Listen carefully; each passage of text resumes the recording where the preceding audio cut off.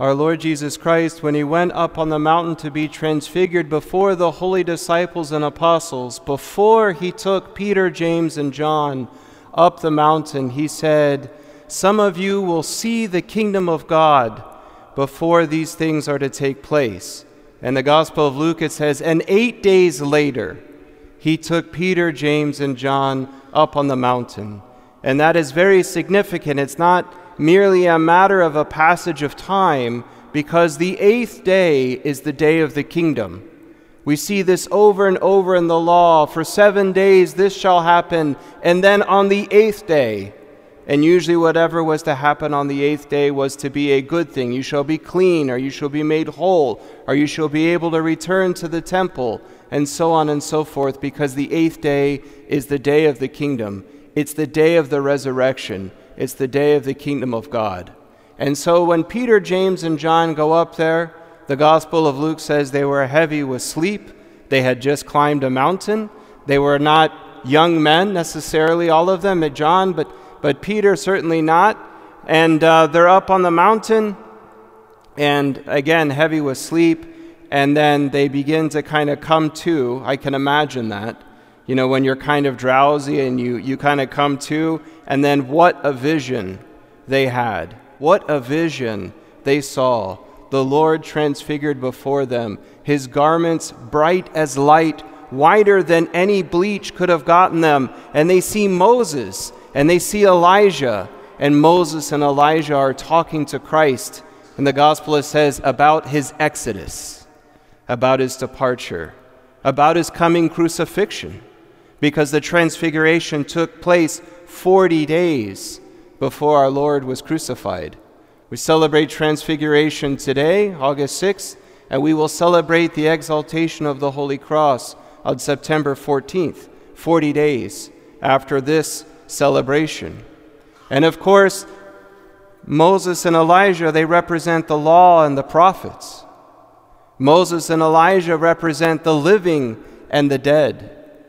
And they are there as Christ is transfigured in glory, talking to him about his crucifixion. And this is what Peter, James, and John, they see. You see, the Trinity is made manifest over and over and over in the account of the transfiguration.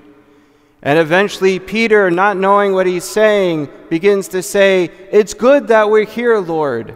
Let us make 3 booths, one for you and one for Moses and one for Elijah." Because the Feast of Tabernacles, the Feast of Booths, was to remember the time when the Israelites were in the wilderness and they were with God. And God was with them in the wilderness. The idea is that it's better to be in exile, it's better to be in the wilderness and be with God than to have all the nice things of the city and to forget about God, or to not be with God, or to be far away from God.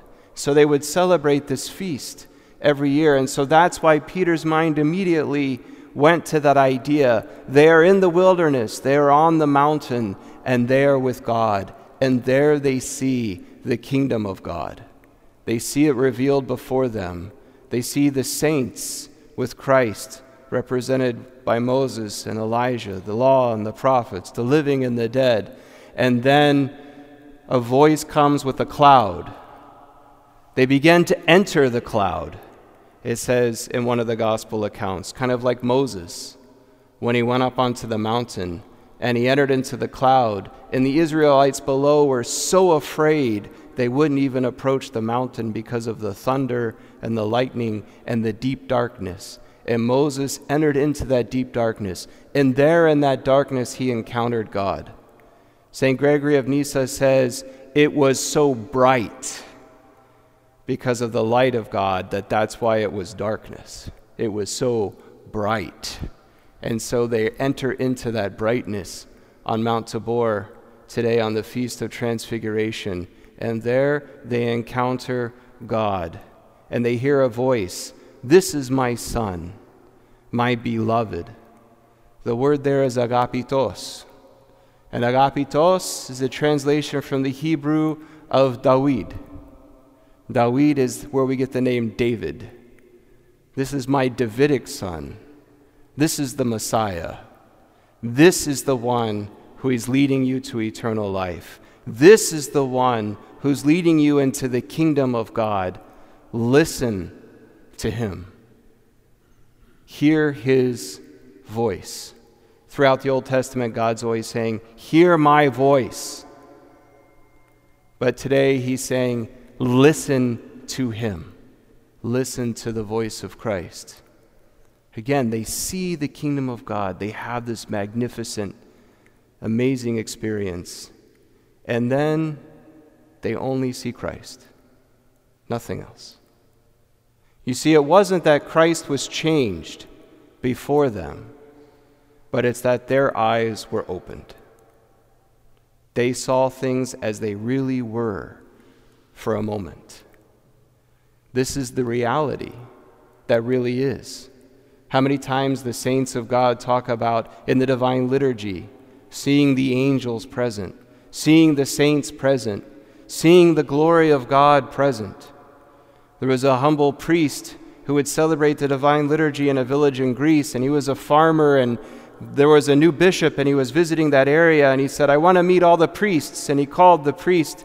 They went and found him, and he showed up in his overalls. And the bishop wasn't impressed. He was dirty in his overalls. And he said, tomorrow you're doing liturgy, and I'm going to watch you. Make sure he knew what he was doing. So the priest came, cleaned up with his cassock, and he got vested, and he celebrated the divine liturgy. And during the divine liturgy at the consecration of the gifts, the altar filled with the uncreated divine light. That same light that Christ shone with on Mount Tabor. And the bishop's eyes were opened, and he saw it. He didn't say anything for a while, and then he was talking to the priest. And he finally decided to broach the subject somehow, and he said, the light during the liturgy. And the priest said, doesn't that happen every time you celebrate the divine liturgy? The reality, we also experience transfiguration every time we come to the divine liturgy.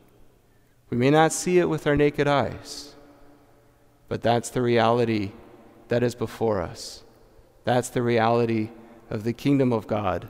That's the reality of the transfiguration. And again, afterwards, they just saw Jesus. And in one of the gospel readings, they're on their faces in dismay, the apostles. And he comes and he touches Peter, I believe. He comes and he touches and he says, get up. It's time to go. It's time to go back down the mountain. It's time to go back down to the valley. That kenosis, that self-emptying of our Lord Jesus Christ. He's the radiant effulgence of the light of the Father, the eternal Son and Word of God made flesh, and yet humbles himself to the form of a servant, even to go to death, and death on a cross, to take upon himself the sins of the world.